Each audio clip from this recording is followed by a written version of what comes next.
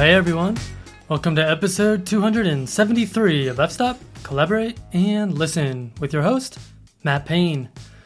This week on the podcast, I was joined by a retired commercial photographer and Photoshop and Lightroom beta tester, Jeff Shewy.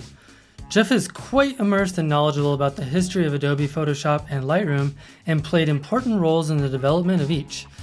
Just a warning, there is some profanity in this week's episode, so you've been warned. Before we get started, I wanted to continue to encourage listeners to join me over on Nature Photographers Network. NPN is a great place for seeing photographs, receiving and sending critique, learning from your peers, and so much more. For example, my friend Alfredo Mora just released a great article about intentional camera movement that you should check out. Just head over to npn.link/fstop to join. That's npn.link/fstop. Use the code FSTOP10 for a 10% discount as well. I look forward to seeing your images over there. Okay, let's get to the show with Jeff Shewy.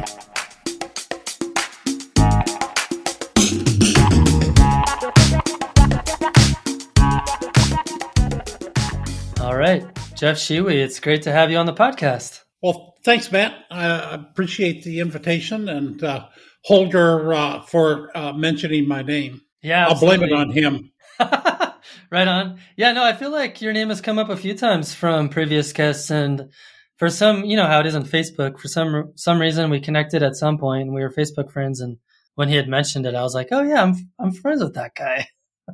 Well, I'm almost run out of friends on Facebook, and it's interesting because particularly with the pandemic, I've actually and then the political situation in America, I defriended a lot of people that posted about politics, left or right, and I actively went out and looked for good photographers to be friends with.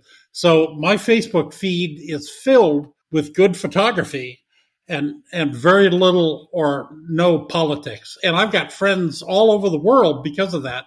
I've got great friends in Russia, in Germany, Japan, Australia. So that's been a benefit or a boon of social media. So go ahead. No, you're good. That's really interesting. I was just thinking the opposite of that would be my friend Colby Brown, who almost only posts political posts. It's just funny. Well, so, for people that aren't familiar with you, Jeff, why don't you go ahead and tell us a little bit about yourself? I am a retired commercial advertising photographer. I graduated from RIT in 1978 and moved to Chicago because at the time, advertising was on the decline on Madison Avenue in New York City. And clients were looking for agencies anywhere else in the world, particularly outside of New York City. And so I came to Chicago. I was originally born in Chicago. I came back to Chicago just at the right time and was able to kind of catch the wave of anywhere but New York City advertising agencies. Fal McGillicuddy up in Minneapolis and Chiat Day out in California. So there were a lot of really good agencies. And so that's how I basically decided to come back to Chicago. My earliest reason for getting into photography was that I'm really a frustrated painter. I always wanted to be a painter or an illustrator. My grandfather was an art director, creative director here in Chicago in the 40s and 50s. He's kind of like the epitome of Mad Men. Yeah. So I didn't want to do commercial stuff. I wanted to be a painter, but I had one shortcoming that I had a hard time getting over is I couldn't fucking draw. I was good with my hands. I could do sculpture and stuff, but that ultimately didn't interest me, although ironically it turned out that it was really helpful for my career later. So I was frustrated, and I ended up, my father would give me a camera for a birthday or something, and I was in the theater program at Illinois State here in Normal, Illinois. And somebody asked if anybody had a good camera so that we could shoot dress rehearsal for the play that we were producing. I was a stage crew. I was not an actor or anything, but and we were putting on One Flew Over the Cuckoo's Nest. And so I volunteered to photograph, and I got to sit up in the balcony, and I basically got to tell everybody where to go and what to do, and told the lighting director what lighting cues to bring up, and pose the actors and stuff. And I thought, well, if I can't draw, at least I can tell people what to do, and then I can photograph it. So that's how I got into photography. Wow. And so what attracted you to the advertising side of things? Well, my grandfather was in the arts, but my father was in business. And I tried to do a blend between art, science, and business. And I figured one of the ways that I could afford really expensive camera equipment was to actually get paid a whole lot of money for it. And my ultimate goal was to do really creative imagery with really good people for an obscene amount of money. Any two of the above would work. And so that's really what the goal was. Now, when I moved to Chicago, I went to RIT, and I almost flunked out because I went through the summer transfer program, which was some of the best people that graduated from RIT came through that, because it was an intensive 9 to 5 every day education of photo science and art. And it was really quite remarkable. I loved it. We had a quiz every Friday. We had a midterm and a final. I mean, it was like, but what ended up happening was that because of my background in art, they put me in photo illustration, so a BFA instead of a BS. And I got frustrated because we were sitting around in critiques and talking about how you felt and all this touchy-feely shit. And it was just driving me nuts, because that's what, the art, the whole thing about the art world was. And so I finally found a teaching assistant, the instructor, a counselor, Terry Bowman, and anybody that went to RIT in the 70s and 80s knows Terry. He convinced me to switch my degree to a Bachelor of Science, which is ironic because I have a BS in photography. Isn't that apropos?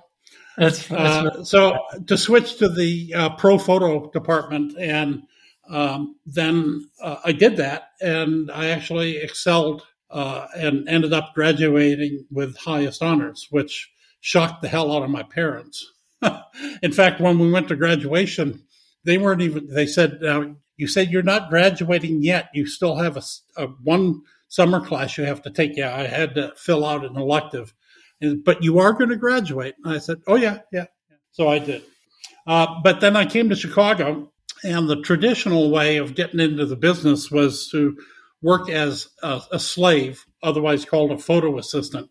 Work as a slave and work for a number of photographers, and then finally kind of work as a second photographer, and then, open your own studio. So I worked as a freelance assistant one day.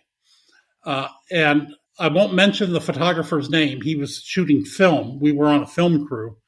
So I was an assistant on a film crew for a still photographer. But what ended up happening was we had a 7:30 call, and I didn't get home until 4 o'clock the next morning. It was just a really long day. And, wow. But I got paid $75 for that day, and I'm thinking, this is not what I got into photography for. So I got a job as a second photographer at a catalog studio, lasted there for a couple of years, and then I finally decided to hang out my shingle.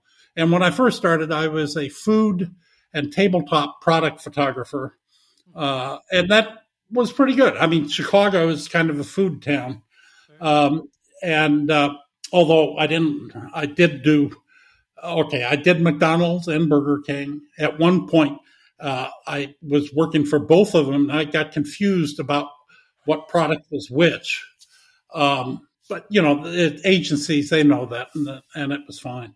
So you're the one. So you're the one that we have to blame for the mischaracterization of the size of the hamburger. Oh yeah, well we cut the burger, and then the home ec would kind of pull the side apart so that it appeared wider.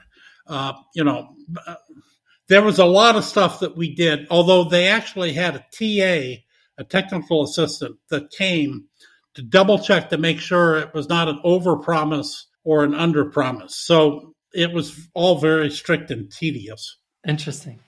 So what was it about the advertising world that kept you engaged as a photographer? Because I could imagine that some listeners might be thinking to themselves, that sounds really fun. And some people might be thinking to themselves, like, I would last 15 seconds in that. So I'm just curious for you, what was it that kept you in it? Money. Yeah, okay. Well, that's the crass answer. But like I said, doing really great work with really good people for an obscene amount of money. So it wasn't just money. My goal was to do neat photography. And back, in the 1980s, this is like 40 years ago, Bud. Were you even born then? I was. Oh, okay. So, but you weren't a photographer then. No, I was in like elementary school. Yeah, screw you, Bud. But anyway, so what ended up happening is that I fell in love with a book called The Creative Black Book. And what it was ads by some of the top photographers in the country and also the world. And I would pour through that every year. I would get the Black Book.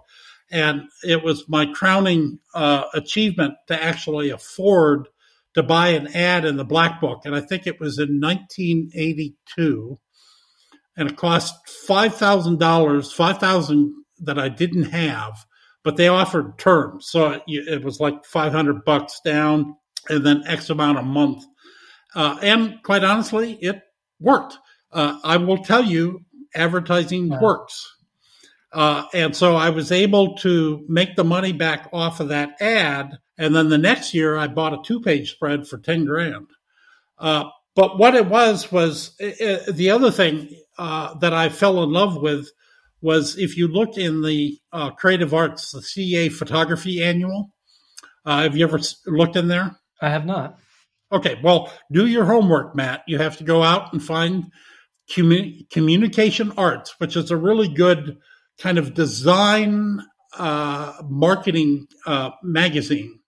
But every year they had an annual called the Creative Arts CA Photo Annual. And unbeknownst to me, an art director that liked the work, the image that we did together, he actually submitted it to CA. And it was an ad of all things for a vinyl siding company. And it is one image that you should look. I'll make sure I give it to you, and it's also on my website. It ended up being selected for Communication Arts, and because of that, it was picked by the curator of the George Eastman House, who was doing a book, John Sobieski, and he saw that image for a vinyl siding company, and he thought that was pretty good. So that image was selected to be in the history of advertising photography, the art of persuasion. And this was 1984. So it was pretty cool to have commercial art, advertising photography elevated to the part where it was, it was art, Yeah. I mean, I feel like you would have to do something pretty interesting to make a vinyl siding advertisement interesting, right? I did. Yeah, so it won an award. Yeah, and it's the only image that I've got in the permanent collection at the George Eastman House. That's awesome. So, what is it? How are you able to instill Jeff Shiwi, into these images that are for commercial work? Well, Matt, I'm a reformed or retired advertising photographer. What I used to do is try to push the envelope. The typical thing would be that you would get a layout, usually stick figures, not very flushed out. And the reason the art director would hire you is to fill in the colors, as it were, to fill out what it would end up looking like. And they would hire you based upon your portfolio. And, in those days, we didn't have fax machines or cell phones. We didn't have social media. Hell, I don't think FedEx was even around at that point. We used to use messenger services to send our portfolios around. But they would pick a photographer that they thought could do what one art director called plus the design. They would plus the concept, take the concept and make it better. And for that, they were willing to pay sometimes a lot of money. Nice. Well, that's great. My most expensive photograph that I ever did was for Anheuser-Busch. And it wasn't a really great photograph. It was just really hellaciously difficult to produce. It was 4 rafters going down the white waters of a beer head. Oh, okay. It didn't make any sense either, but I executed it well. But it was computer assembled by a lady down in Houston. And there were 14 different 8x10 transparencies that were scanned and combined into a single image, and including water and foam and the models. The art director kept picking different. He couldn't just have 2 of the same. They had to have 4 different poses, 1 head replacement, all of this done by computer. And it ended up costing Anheuser-Busch about $50,000. Oh, wow. Now, I didn't make $50,000. That's just what I billed them. I don't remember what I made, but it was a little bit above minimum wage. Right. And back then, that's a lot of money. I mean, it's a lot of money now, but... Oh, yeah. But, the thing about it, though, is that commercial photography these days is actually much more difficult. We can talk about that later, but one of the things I was going to mention is that in the 80s, this concept of working with an art director's layout and coming up with a way of executing it, I turned to model making and set building. And going back to my art background, I was able to produce things that I could then photograph. So model making was a very key aspect to my photographic niche, as it were. And then part of that also turned into using the computer, multi-image commutations and montage. Now, I had done photo montage even back in school way before Photoshop, multiple exposures, combining multiple images in a negative carrier to print, or even doing things like Jerry Ullsman, who sadly just passed away not too long ago. Jerry used to be a master at being able to do photo montage in the darkroom. And I did some of that, but the computer, it was just so much easier to produce the images. And the first image that I produced that was manipulated by the computer was in 1984. And it was for St. Charles Kitchens. We shot a full-size kitchen set from above. I won't go into the difficulty of doing that. But then we put it on, in the computer, we put it on top of a cutting block with a little artful arrangement of food and a knife. And it was kitchen on a cutting block. And the only way to do that would have been in the computer. And that was 1984. And that was about the time that Thomas Knoll was just starting to play around with digital vision, computer vision, and maybe the early thinking of Photoshop.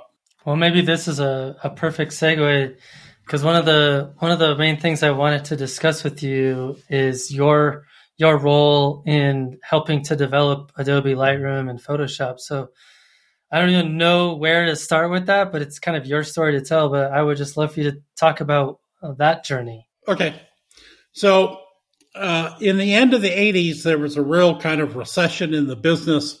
I got into commercial film direction, directing commercials, and decided that I really didn't like that because I was on a film shoot and there were like 40 people on the crew and I knew 3 of them. And it was just, I was a manager. So what I wanted to do is to go back to being a simple photographer. And I figured the best way to do that would be to take control of the digital imaging so that I could produce the images and then combine them together. And in 1992, I spent about $35,000 of money that I didn't have. I told my wife, I said, I got to get a computer so I can run Photoshop. And it was a Quadra 950 with 64 megabytes of RAM. 64 megabytes of RAM. Okay. And I ended up getting a 1 gigabyte hard drive. The first one that I had was 500 megabytes. You're laughing because I remember. I mean, I remember my first computer was like not as good as that, so I totally remember those days. But what ended up happening was that for some reason the memory that I had was not 100% compatible, and I would get to a certain size file in Photoshop and it would crash. Well, I called Adobe Tech Support and actually talked to a fellow by the name of Matt Brown. I actually met him. I went out there and met him after the fact. And he said, I didn't know the computer could hold 64 megabytes of RAM. He said, well, let me turn you over to an engineer. And so my technical issue got turned over to an engineer. And ultimately, I ended up meeting him. His name was Mark Hamburg. And that was an interesting first introduction to digital imaging. But what ended up happening was that when I got Photoshop, there was like one book about Photoshop. There wasn't, YouTubes on how to do things in Photoshop. It was Photoshop 2.0 in 1992. So there was a thing on AOL Tuesday night at 7:00 was the Photoshop chat. And it was started by a fellow by the name of Kai Kraus, who did KPT, Kai's Power Tools, Photoshop filters, and a software company called HSC Software. And some of the geeks in the audience will remember these guys. Kai looked like Jesus Christ. He had this kind of aura about him that he was like, a mystic or magical. But Mark Hamburg, Thomas Knoll, some of the other Photoshop engineers, and some of the Illuminati of the digital, or let's call them the Digerati, would show up on Tuesday nights and on the Photoshop chat. And so I would be able to ask questions. And I actually helped Mark solve a bug in Gaussian blur. There was a data corruption at a certain radius. If you went to a certain radius, the results would be corrupted. And he was trying to track down this bug, and I was able to duplicate the bug and find exactly where that happened. Well, fast forward to Photoshop 3, Mark Hamburg and I had kind of developed a friendship. And so I have become a Photoshop beta tester. And so I started beta testing Photoshop, which is a great way of learning how to use the program, is get it before it's finished and then be able to offer some input. And that was useful. But Kai Kraus had come up with a program called Live Picture. I don't know if you've ever heard of it. It was a program, it was basically a proxy system for dealing with image processing. You would scan in high-res images, and it would work on a proxy of the image. So you could rotate it, you could filter it almost in real time. And these were like big 50 or 100 megabyte files which in Photoshop in the old days, you'd run a like unsharp mask filter on a big file and you could go to lunch and come back and it was still running. Right. So Live Picture was this really cool thing. And I went out to California for Macworld, and that's where I met a lot of these people in person. So I was working in Live Picture, working in Photoshop as a beta tester, and I was under an NDA with everybody. But it was interesting because they would always ask me what I thought because they knew that I was working with the enemy too. I was like Switzerland. And I didn't break my NDA, but I did have a very informed opinion. And so when Adobe, there was a long period of time after Photoshop 3 shipped before they started ramping up to Photoshop 4. And this is Photoshop 4.0, not CS4. Right. The whole Creative Suite ruined Photoshop. Did I say that out loud? I guess I did. So when they started working on Photoshop 4, Hamburg had hired a UI designer by the name of Andrei Razmanchuk, and they wanted to make a major change in the behavior and the logic and the feature set of Photoshop 4. And they were worried because it was going to be like a major thing. So they brought me in as a off-site alpha tester. And I sat down at a computer, and this was when they were in Mountain View before they moved to San Jose. And they gave me Photoshop 4, and they said, okay, so do what you would normally do and see if you can figure out how to do it. Well, it's a brand new UI. The shit's in different places. Menus are different. Tools are different. And they wanted to see if I could figure it out and where the pain points would be, and I was able to do it. And so that earned me kind of a rarefied status of being an alpha tester, which meant that Mark Hamburg and some of the Photoshop engineers would turn to me to find out the feasibility or practicality of certain features. And then also ask me what I would want. How would you make the program better? And I was able to kind of collect a cadre of influential, what we now call influencers. Back then, they were basically called bright boys. People like Bruce Fraser, Martin Evening, Seth Resnick, Katrine Eisman.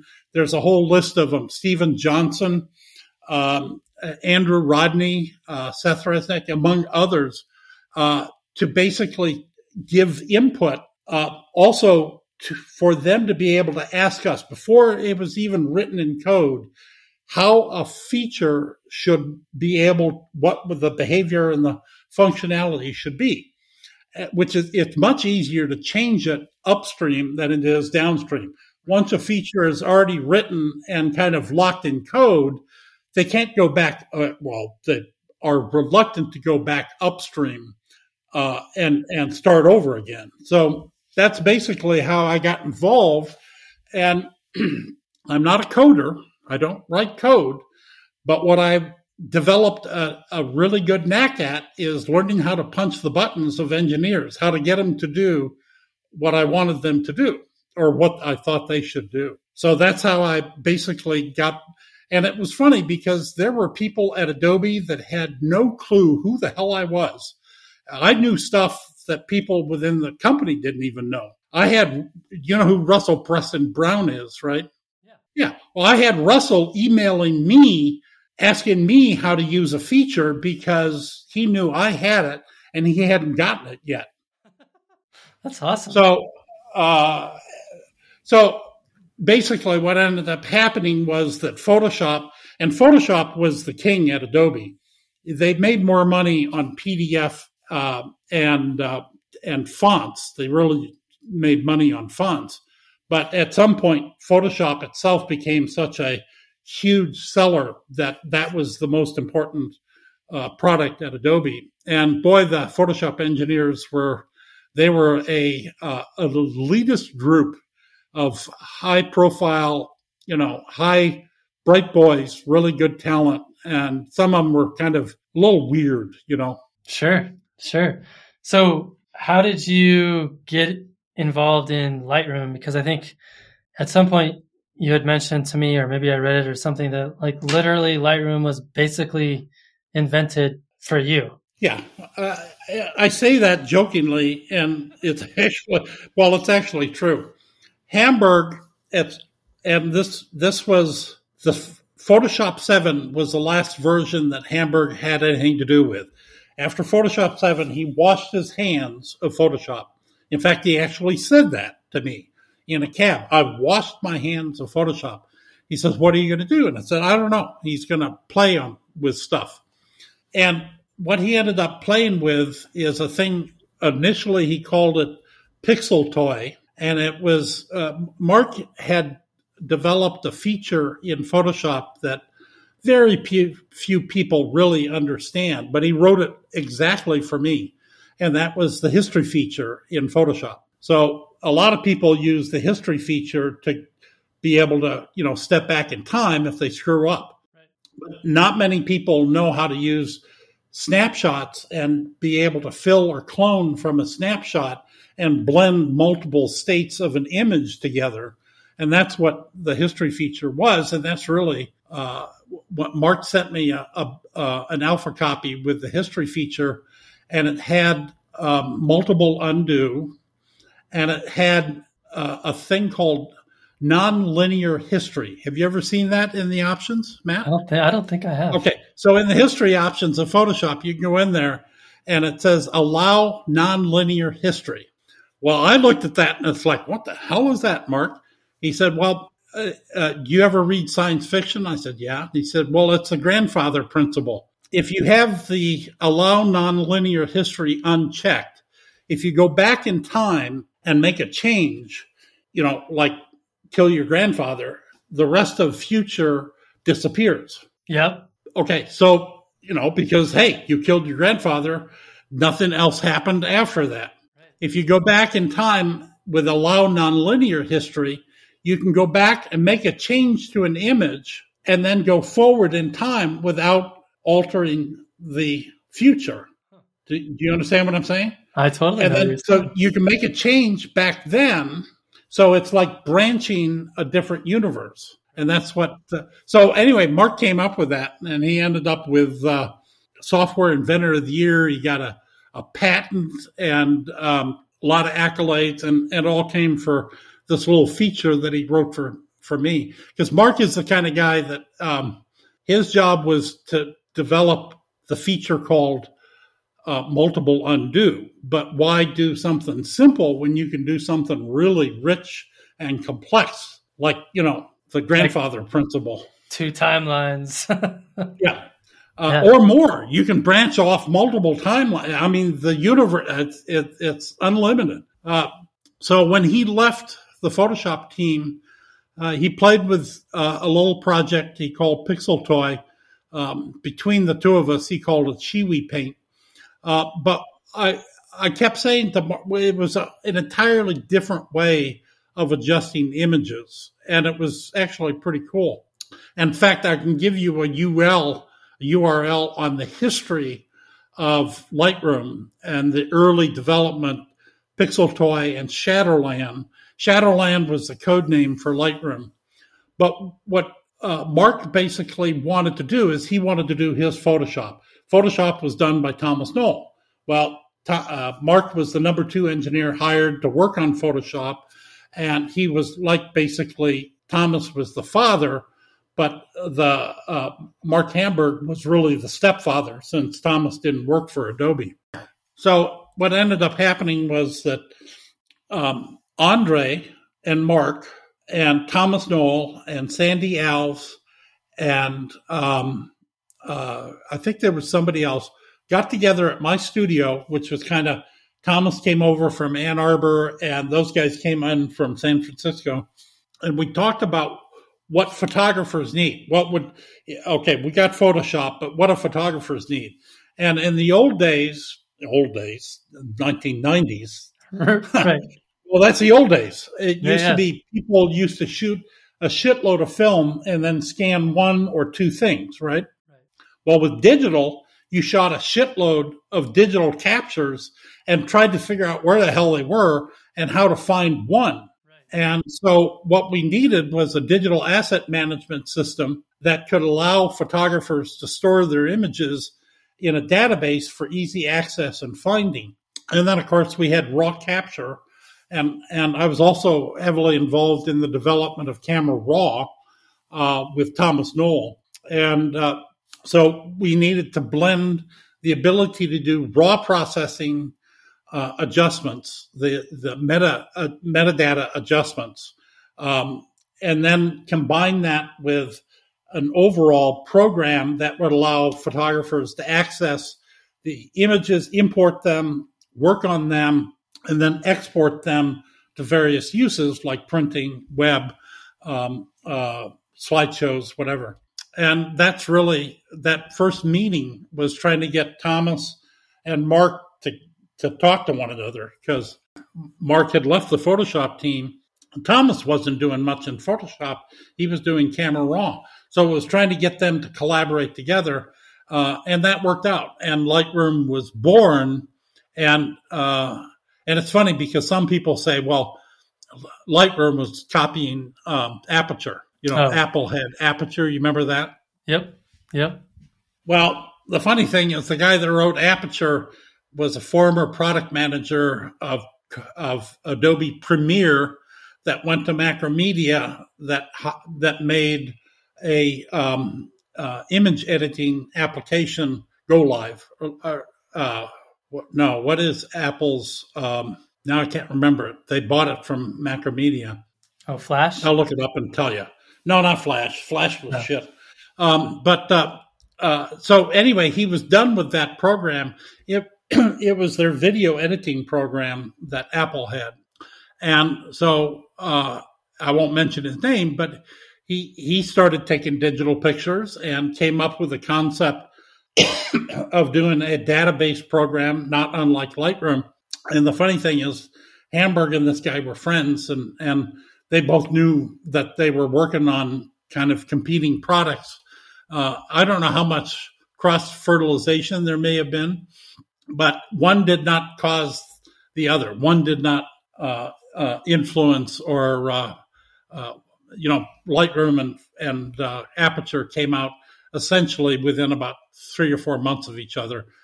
Lightroom, the first beta public release, was in 2006, and that was just after the Photo Expo that fall, the previous fall that Apple had announced Aperture.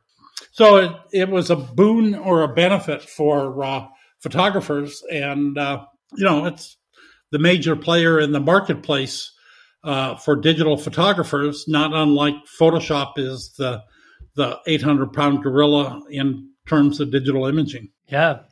What has it been like seeing the evolution of Photoshop and Lightroom over the years? Because it's, even in my time, they've both changed pretty radically. I got two approaches. I'm tickled to death that everything has come as far as it has, because there is so much power and control in the hands of photographers these days, not only just in terms of the cameras, the digital cameras, LED lighting, the raw image processing, the ability to work in Photoshop, and then digital printing. Don't even get me started on digital printing because, we've got digital printers that can produce pigment prints that can last longer than chemical prints. So it's kind of the ultimate stage of photography. I mean, everything you could possibly want, you can do. That's one hand. On the other hand, it's like they've got a whole bunch of shit that they got to fix and make easier. Sky replacement technology just doesn't move the needle for me. The most recent version of Photoshop, when they came out with the sky replacement, it's like, okay, so you can replace the sky, but you got to go out and know how to shoot a sky that will actually blend into the replacement and have the proper lighting and light direction and color And so on one hand, it is a boon, and on the other hand, it's a bane. Yeah, that feels right to me. I'm curious, what are some features that you wish either of them did better? Well, the most recent update, or one of the more recent updates in Lightroom, had a massive ability to do masking. And the masking feature in Lightroom, the current classic, I don't know about Lightroom, the CC, I don't use that. Although I do like Lightroom Mobile, I don't use the CC. But there are other things. For example, one of the things that I've been doing a lot of is I've been doing a lot of camera captures, camera scanning of old transparencies. Oh, okay. Pandemic, I couldn't go anywhere, so I bought a rig from Peter Koch, mount my Z7 Nikon with a slide duplicator and an LED backlight. And so I'm doing these captures, 45 megapixel captures of 35 millimeter slides, which is fine. I get the grain, film grain, and the resolution is really great. And although Kodachrome is a little wanky, it's hard to color correct Kodachrome initially. But I've got dust spots, and quite honestly, the spot removal tool in Lightroom. It's much better in Photoshop. The spot tool in Photoshop. You stole my answer, because I was gonna. If you weren't gonna say that, I was gonna be like, "That's like the number one thing that Lightroom sucks at is spot removal. Like, why can't they make it the same tool that's in Photoshop that's like 1,000 times better?" Well, do you want the technical answer, Matt? Sure. Because it's editing metadata, it ain't editing pixels. Yeah. You have to understand that Lightroom, everything that you're doing in the Lightroom in the develop module, it's not actually happening. Right. It's just a record of the adjustment that you're actually recording. Right. It's not doesn't happen to the pixels until you export. Right. And in Photoshop, you actually have the access to the actual Photoshop. You have the RGB pixels. That makes sense. There's that. And then here's the one that just drives me absolutely fucking nuts. When you crop an image in Lightroom, you can't zoom in. Right. Okay, so tell me how that's a good idea.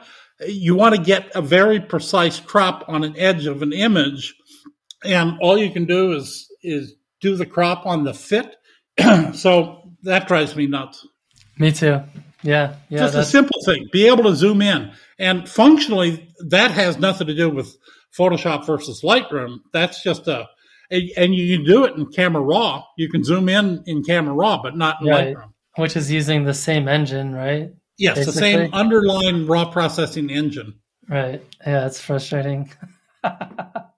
Well, one more thing about Lightroom and Photoshop. I know that. So I understand that you also helped develop some Photoshop plugins, and I was curious what that process was like and why you decided to embark on that particular journey. Well, there's the short history and the long history. I'll give you the short history.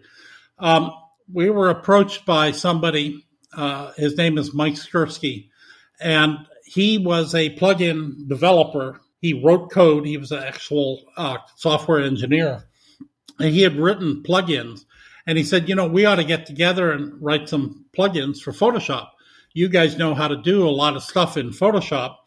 And so what we did was we created a line of plugins called PhotoKit.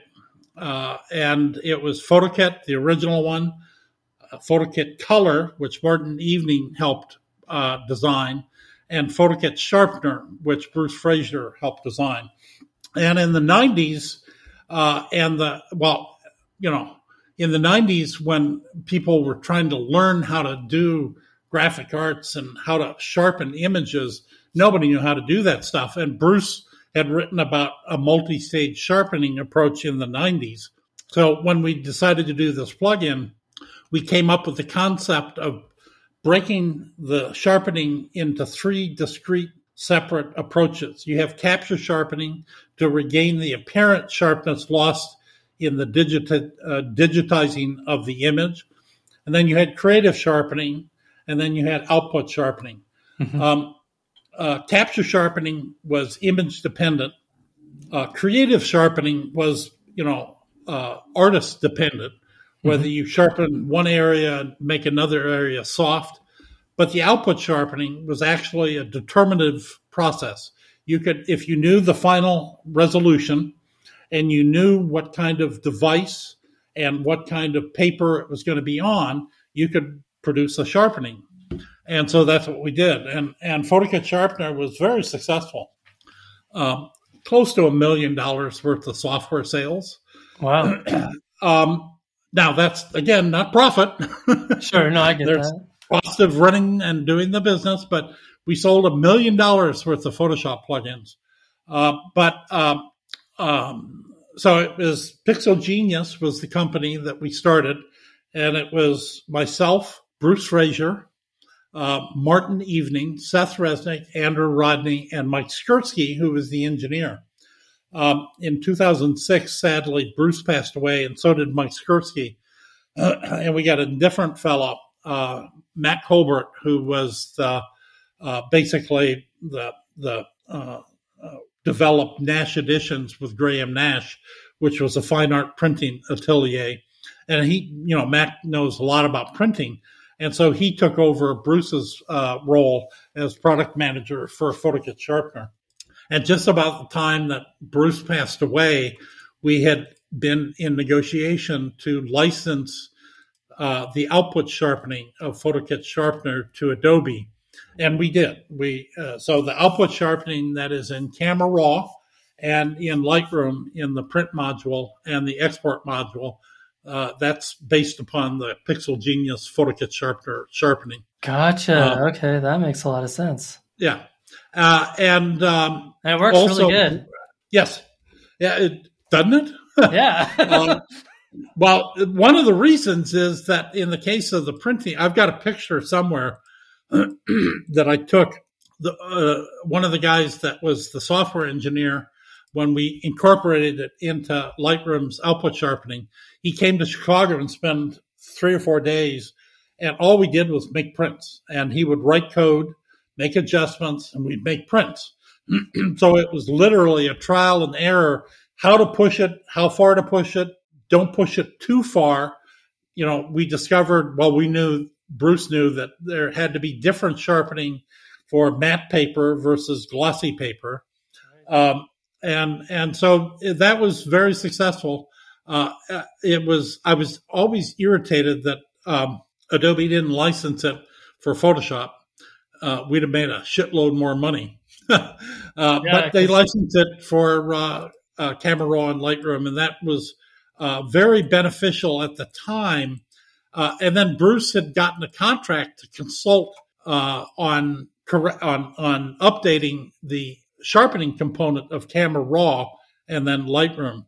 And he passed away, so I took over the contract, and I consulted with the actual sharpening in Camera Raw version 4.1. And it went from, like 2 sliders to 4 sliders plus 3 noise reduction. So all of a sudden, noise and sharpening became very important. In fact, sharpening and noise reduction are 2 sides of the same coin.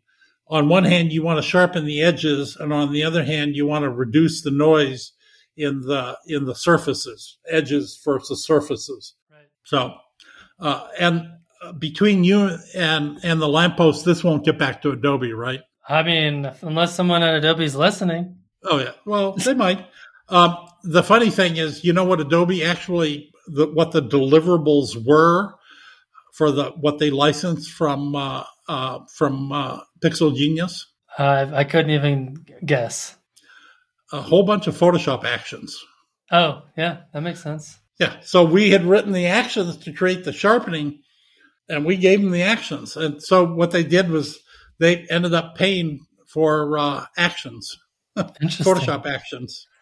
Yeah. I thought that was delicious irony. Yeah, it is. Well, I mean, I love writing my own actions all the time. That's one of the coolest things about Well, Photoshop. that's the one thing that we got really good at. Martin and Bruce and I got really good at writing unbreakable actions. And quite honestly, the although the plugins won't work anymore, PhotoKit Sharpener won't work. I tried. I got it working on my iMac Pro on Catalina, and then I just got the M1 with Monterey as a laptop and the Mac Studio, and it won't run. It just so those are end of life. But I'm thinking about actually releasing the Photoshop actions. That could be interesting. Well, so now that you've kind of retired from commercial work and you've somewhat retired from the software side of things, I'd love for you to talk kind of what's come next in your life in photography. I understand that you've kind of transitioned more into fine art photography, and would like for you to tell us a little bit about that. Well, that was the last couple of years. After I retired from photography and software, when Bruce passed away, I took over his Real World Camera Raw book, and then ended up being end of life. And then I came up with two new books, the Digital Negative and the Digital Print. I don't know if you've read those. Have you read those? I have not. Oh, shame on you. I know. Well, the print version is out of print for the Digital Negative, but you can get the digital book. But the digital print book is still relevant and useful, and is still sold. I'm one of those boneheads that like just tries stuff until I can get it right on my own, and it takes me like 4 times as long as it would if I would have just read about it or watched a video. But those books, basically the whole technical book market has been died off because and same thing with plugins. There's just not a lot of market left. And the problem with Photoshop is with the subscription basis now, the incremental rollout of features. It used to be that every 18 months or so, there'd be a whole new version with a lot of new features, and people would pay money to read books to learn how to use it. Well, now, there's free YouTube stuff, and there's a YouTube expert about everything. Not that they necessarily know what the hell they're talking about, but, you can Google it. But what ended up happening was that the Photoshop book has kind of died off. Martin Evening and I and a lot of the people, Deep McClellan, some of the people that have kind of made a lot of leverage in terms of having influence over the Photoshop and the marketplace. It doesn't exist anymore.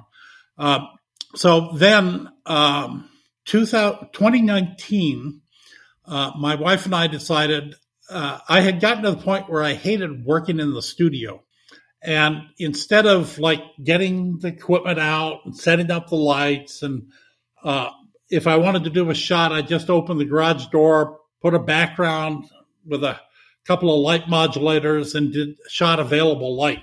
So I just didn't need the studio. I needed a good digital imaging area, but I just didn't need the size. I shot tractors in there. I've shot trucks in there. I shot cars in there.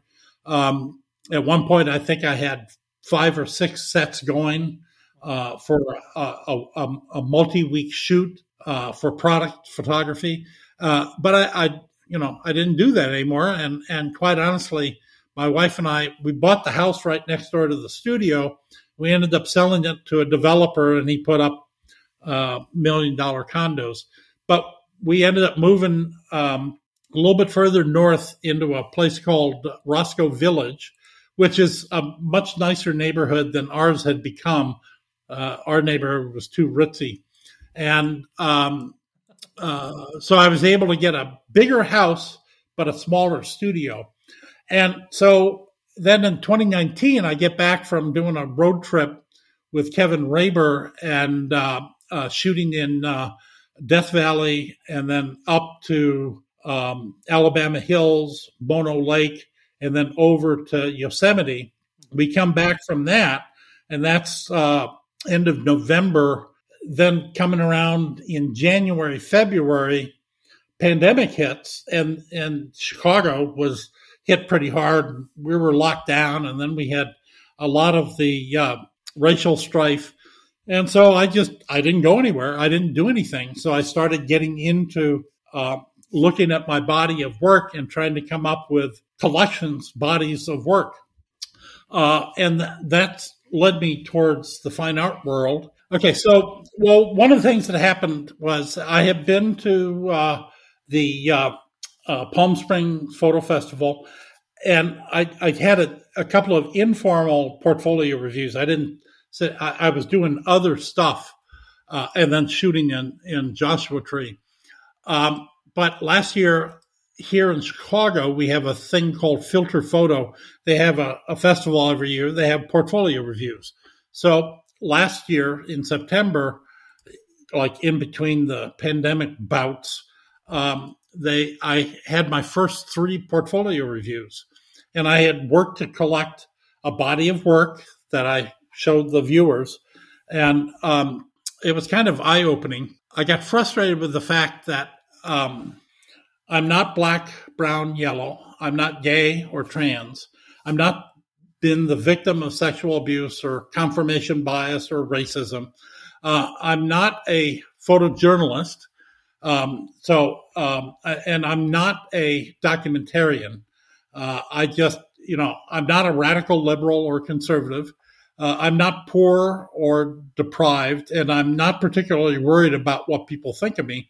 So in some regards, all I'm trying to be interested in, as an old white guy that has been successful, both technically and financially savvy, I can do pretty much anything I want to do. And all I really want to do is produce neat images. And what I've found in the fine art world is people are not quite sure what to do about that. Yeah. They like neat images, Sure. But they want to have a narrative. They want to have some social impact. They want to have, some of the best photographers got their start because they were highly controversial. Mm-hmm. And yet people like Ansel Adams or Edward Weston, it's been interesting.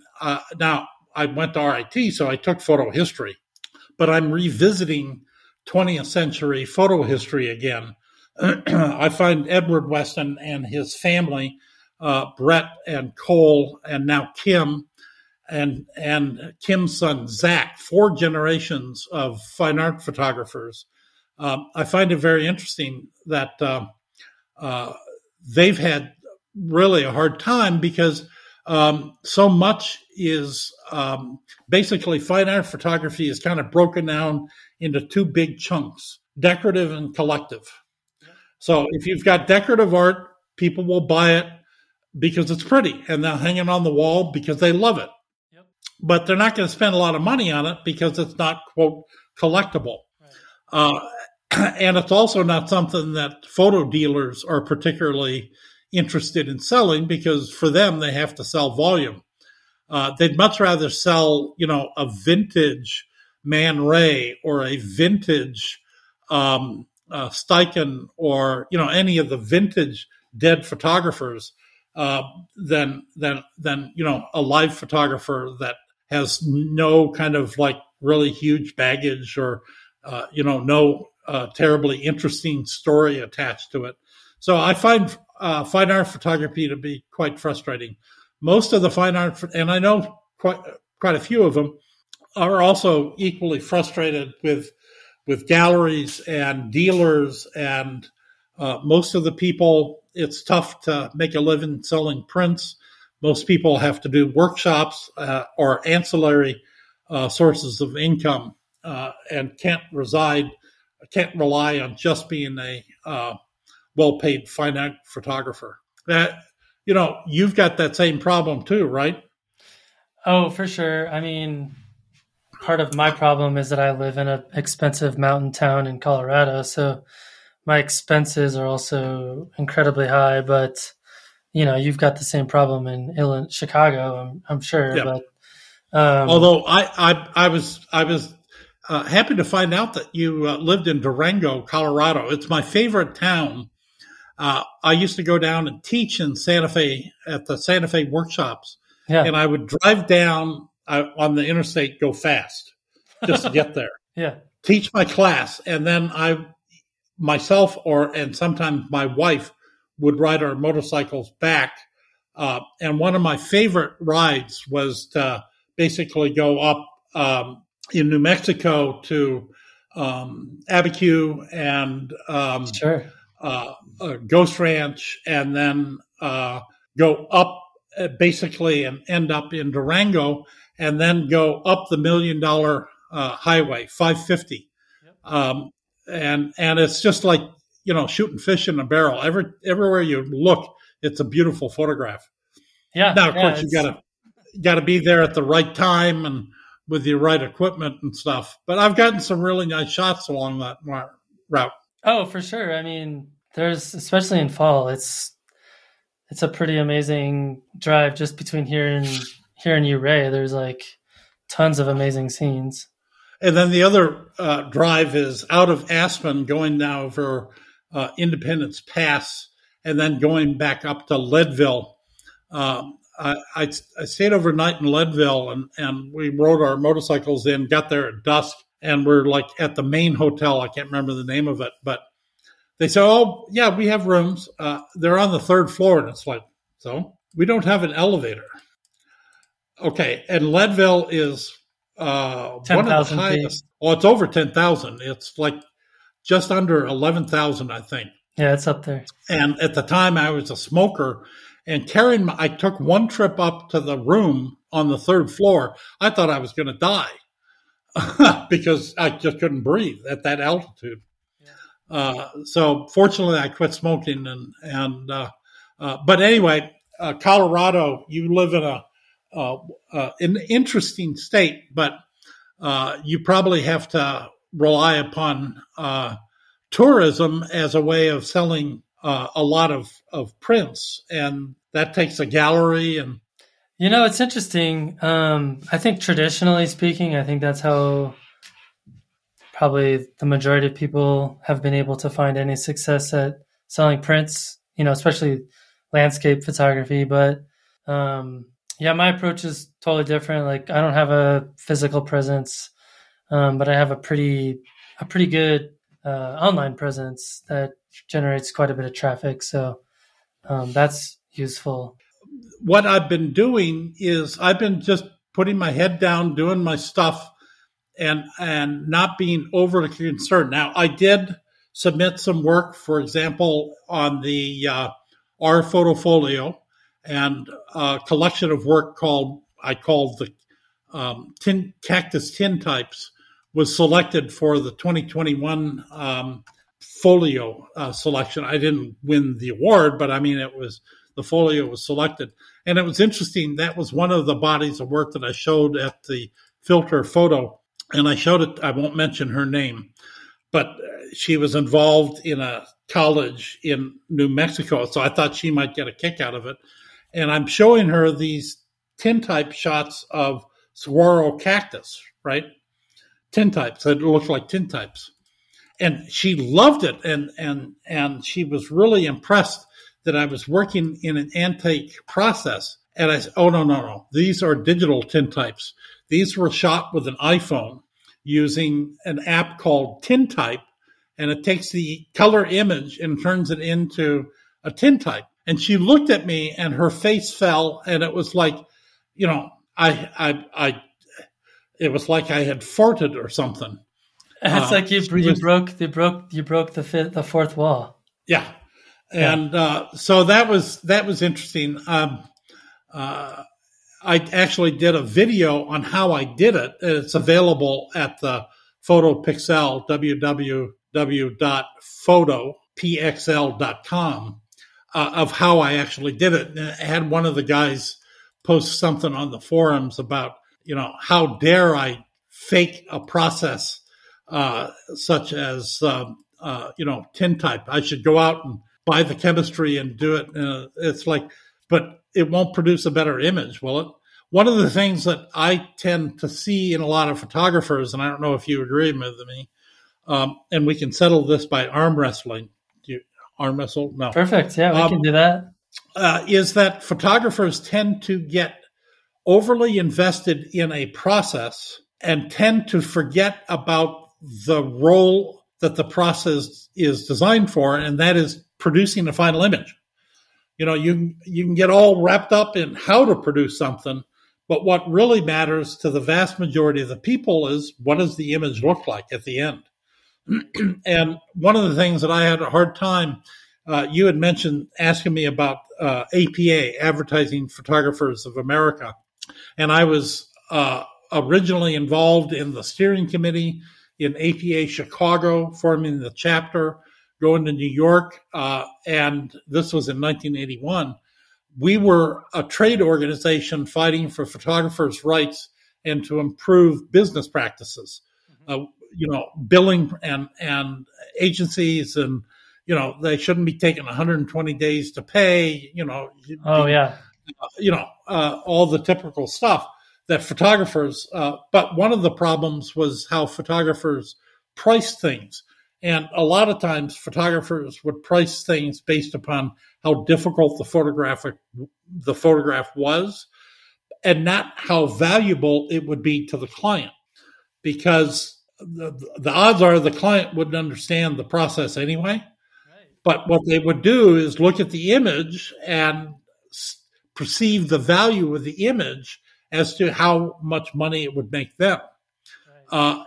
And that was a tough battle that we fought in APA. I paid a price for that because obviously I didn't do work for hire. I stood up for photographers doing billing, and some photographers didn't like the fact that I would call them out, and some agencies didn't like the fact that I was actually a good businessman. And I kind of got out of APA when I kind of retired around 2001. From basically after 9/11, commercial advertising photography went into what I call a lull. Basically, the country was so kind of shocked by what happened that everybody went to. They were still advertising, but it was just informational advertising. It was selling the steak, not the sizzle, instead of the other way around. And I couldn't get paid for doing what I used to get paid a lot of money to do. And I didn't want to do it for less money. So I kind of stepped out of it. And it's interesting, APA is still around. In fact, they're still using the same logo that we had developed for them when I was president in 2000, in the year 2000. So anyway, in 2010, they renamed it to the American Photographic Artists, which is fine. And, they do good work. It's a trade organization. Sadly, I was at a hosted Zoom meeting online through Palm Springs Photo Festival on one of their events, and they were talking about the exact same problems. They're fighting the exact same battles that we fought in the 1980s. They're fighting it again today. So yeah, it doesn't surprise me. And that's one of the things we've talked about on this podcast before is how photographers just have this knack for undervaluing themselves, which then has a negative impact on all of their peers as well. Yeah.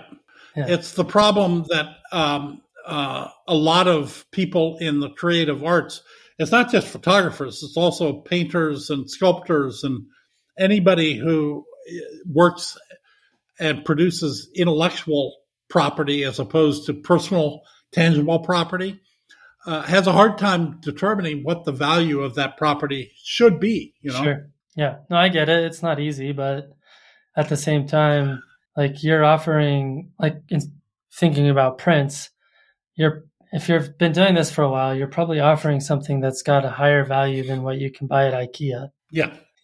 So what happened in 2019 post-pandemic, my wife and I decided to sell the studio, and I went through a really traumatic event of trying to downsize massively. And for example, I gave away 2 large RK stands and a Saunders Omega 4x5 and larger because just selling it was almost impossible. I ended up trashing a whole bunch of, I sent a whole bunch of computer stuff to the electronics recycling. And I'm looking and I'm thinking, that's $100,000 worth of shit that I'm actually just recycling.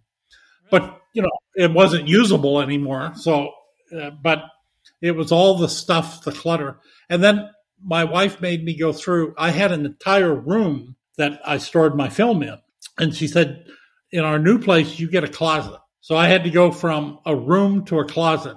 And back in the 80s, I shot a lot of 8x10 film. Well, that takes a lot of space and it weighs a lot of, it weighs a lot. And of course, I would never throw anything away. So I was literally going through, and when I shot for Budweiser, I used to shoot 8x10 doing beer pours, okay? 8x10 beer pours. And I would think nothing of shooting 75 or 100 sheets of Ektachrome in a day. Well, out of the 100 sheets, maybe 1 or 2 is worth saving. So I actually had to go through and cull and edit and find the keepers. And that's actually one of the reasons that in the pandemic, after having done that, I'm still organizing and refinding stuff because, sadly, my wife knew where everything was, but since we moved, she doesn't know where anything is. So it's entirely up to me to find it. And my organizational skills, not on the computer, are very poor. Yeah, me too. That's one of the reasons that I went and looked at the work and started finding stuff that I don't know about you, but what often ends up happening is that I do a shoot, I come back, from Death Valley, for example, and I go through and I look and I see the successes, the things that worked when I thought they were going to work. I see the failures. Well, but what I didn't necessarily see at the time under a quick glance is the hidden gems that I didn't know that I shot. Yeah. I shot them, but I didn't think they were important at the time. But then when I go back and look at it, sometimes the lighting's not great. Sometimes the cropping's not great. But when I look at it, they're actually better than the stuff that I liked when I first went through the edit. And I've got 3 trips to Antarctica that I've never done a serious edit on. I keep finding new stuff from Antarctica. I've been fortunate enough to, give workshops and shoot all over. One year I was in Iceland, and then Australia, and then Antarctica. And I just, shoot. And even though there's Lightroom, it's tough to, although Lightroom Mobile has this thing of finding good pictures. That's kind of scary. Have you ever used that? I have not. I don't have Lightroom Okay, Mobile. it analyzes your photographs and picks out the good ones. It's like, no. Yeah. Does it work well? No. No. Are you kidding? But AI, that's the future, computer intelligence, they'll be able to figure this stuff out. Yeah. Well, we like to call what you just described as digital dumpster diving, but that's a whole other topic. Because I love to go into my archives and revisit old images and with fresh eyes, and it's like, oh, that actually is pretty cool. I'm surprised I didn't take a closer look at that. So I think that's fun. And that's one of the shortcomings. I think photographers. One of the most important classes that I had at school at RIT had nothing to do with photography. It was an elective. It was a psychology class. And I took a class called The Psychology of Creativity.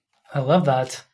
And what I learned was that there are ways that you can inhibit creativity, and there are ways that you can enhance creativity. And fear of failure is a great inhibitor of creativity, because if you're so afraid of failing that you don't even try, well then you won't achieve what you might be able to achieve if you don't fail. And then you learn more from your failures than your successes. Absolutely. Particularly when your failure hurts. Oh, okay, it hurts to do that. I'm not going to do that anymore. So there's a lot of things about creativity. And one of the things about creativity is learning how not to be judgmental. You have to divorce yourself from basically the success or failure of what you were trying to do and look at the result of what you did. And then take your skills. Now, I can make a silk purse out of a sow's ear. You've heard that phrase? I have. Yeah. Did you know that actually happened? No, I didn't. There is a silk purse in a gallery in a museum at MIT. Some guy, a chemist, in a way of doing self-promotion, bought a whole bunch of pig's ears from the commodity markets here in Chicago, rendered the pig's ears down, and created basically a synthetic silk, and turned that synthetic pig's ear silk into a purse, a silk purse out of a sow's ear. So he did it as a promotional vehicle. If you Google it, Google silk purse out of a sow's ear, you'll read that story. But what ends up happening is that unexpected, you have to learn to love spontaneity and the unexpected. And if something doesn't work, fine. It's not like it's life or death. It's not rocket science. It's not like you're going to miss the planet if you don't get it right on this shot. Right.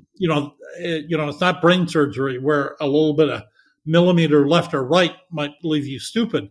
It's just, okay, that photograph didn't work, but you can come back and try again next time with the knowledge of what didn't work, so you don't have to waste time doing that. Yeah, absolutely. I think everything you just said makes a lot of sense. It's, I think that's why in some strange ways, when we're very first starting photography and we don't have any of that baggage, we actually make pretty interesting photographs when we're first starting out. And then I think once we master, the technical aspect, then the photos get worse for a little bit because we start having all these expectations on ourselves and things like that. At least that was my experience. I've seen it with lots of other people as well. I don't know if that makes sense to you, but yeah, it does. I think a lot of it is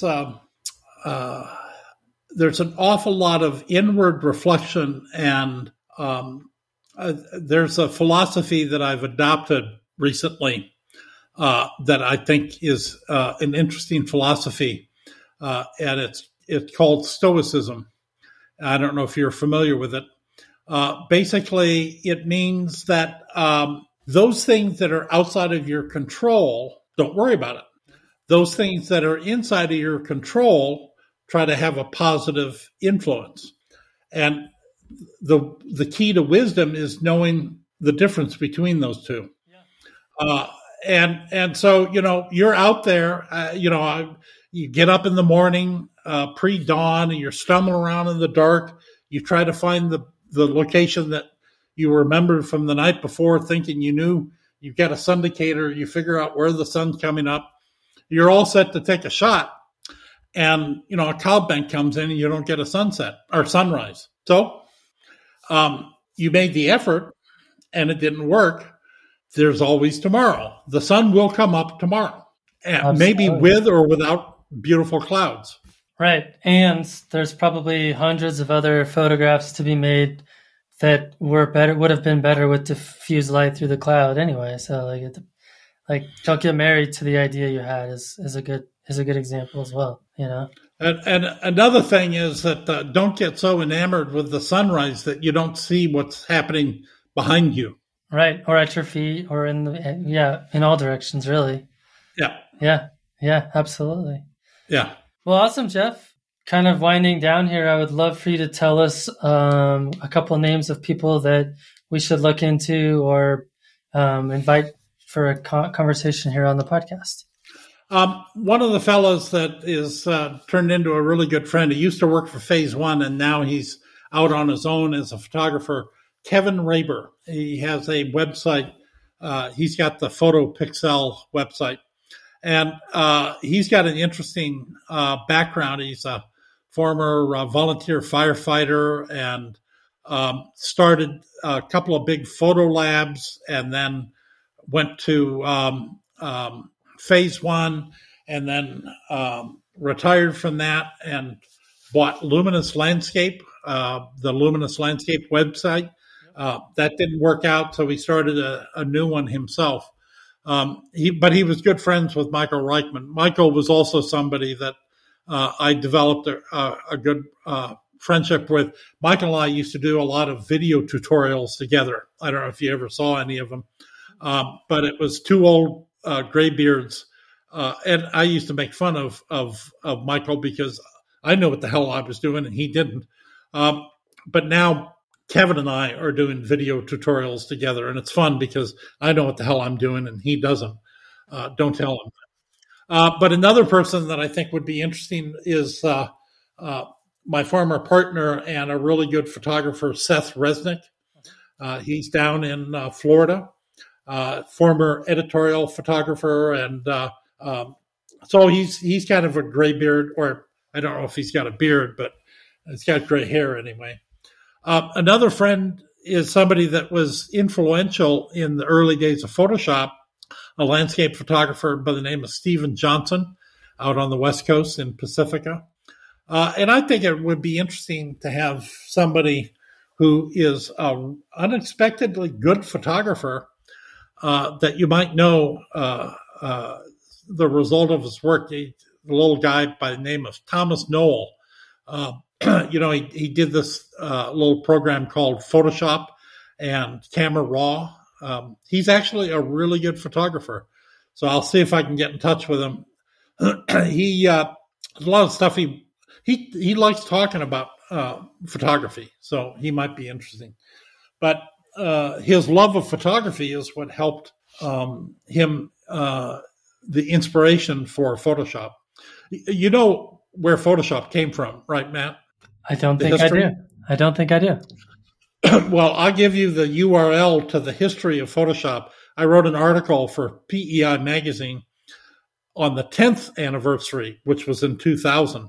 And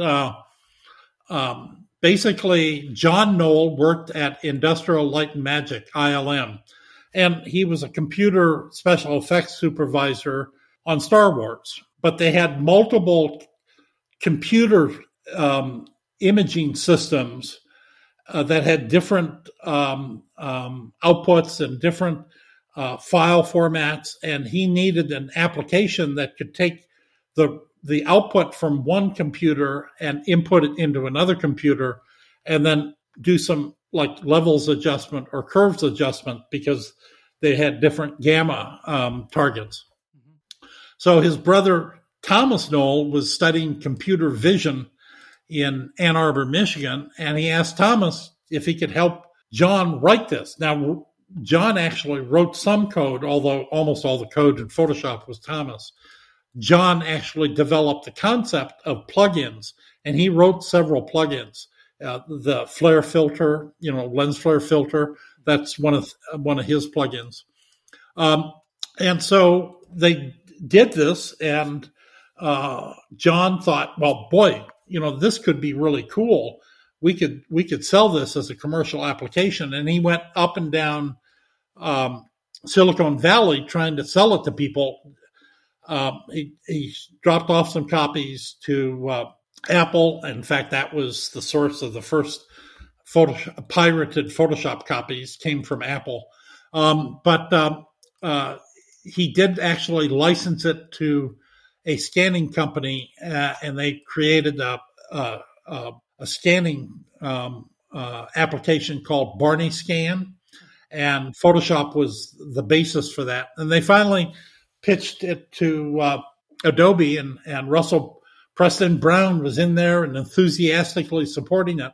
So they actually licensed it to license Photoshop to Adobe, and that the first shipping copy shipped on February 19th of 1990, February 19th, 1990.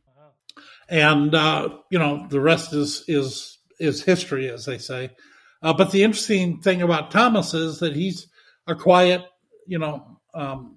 humble guy, likes doing photography, and he just likes doing the right thing, kind of with people's images. And then the other interesting thing is that he quit working on Photoshop, and he started. They contracted him to work with Camera Raw. I also know the history of Camera Raw. There are some bodies that are buried in places that I can't mention. But Camera Raw was shipped in February of 2003. And wow. Guess what day? February 19th, 2003. Oh, okay. So Photoshop shipped February 19th in 1990. Camera Raw shipped February 19th in 2003. And when Lightroom shipped in 2007, guess what day it shipped? I'm going to guess February 19th. You would be right. I don't know why. It's one of those, there's no grand conspiracy that explains it. It just, February 19th is really important day in digital imaging and digital photography. Wouldn't you agree? Apparently so. Well, Jeff, this has been a real treat to get your perspective and talk to you about the history of your involvement in the development of these products and just to hear about your journey. So it's been really fun, my friend. Well, it does seem like we're friends now. It was good to meet you, even though it was virtually. Yeah, and always. If I get a chance to run, like I said, I love Durango, so I'd love to come through and maybe you can show me some nice spots. Yeah, of course. No problem at all. That'd be awesome. Cool.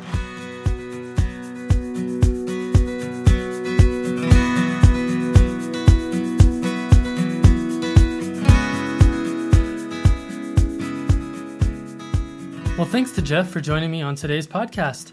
I really had a fun time, and I hope you did as well. We've included some links in our show notes to various topics that Jeff brought up, so be sure to check those out if you're curious. I also wanted to remind listeners that we have officially opened the Natural Landscape Photography Awards for year 2. We have made a ton of improvements this year and increased the prize pool to $17,500 and added several new awards that you can win. We've also increased the prize pool for our project submissions, and we have new sponsors in FLM tripods and f-stop gear, so there's plenty of awesome things that you can win. You can upload and change your entries at any time before August 31st, so there's no risk in entering today, even if you don't know what images you want to enter. Thank you to everyone who has supported this endeavor. We appreciate you a lot. Okay, that's all for now. Thanks for stopping in, collaborating with us, and listening. See you next week.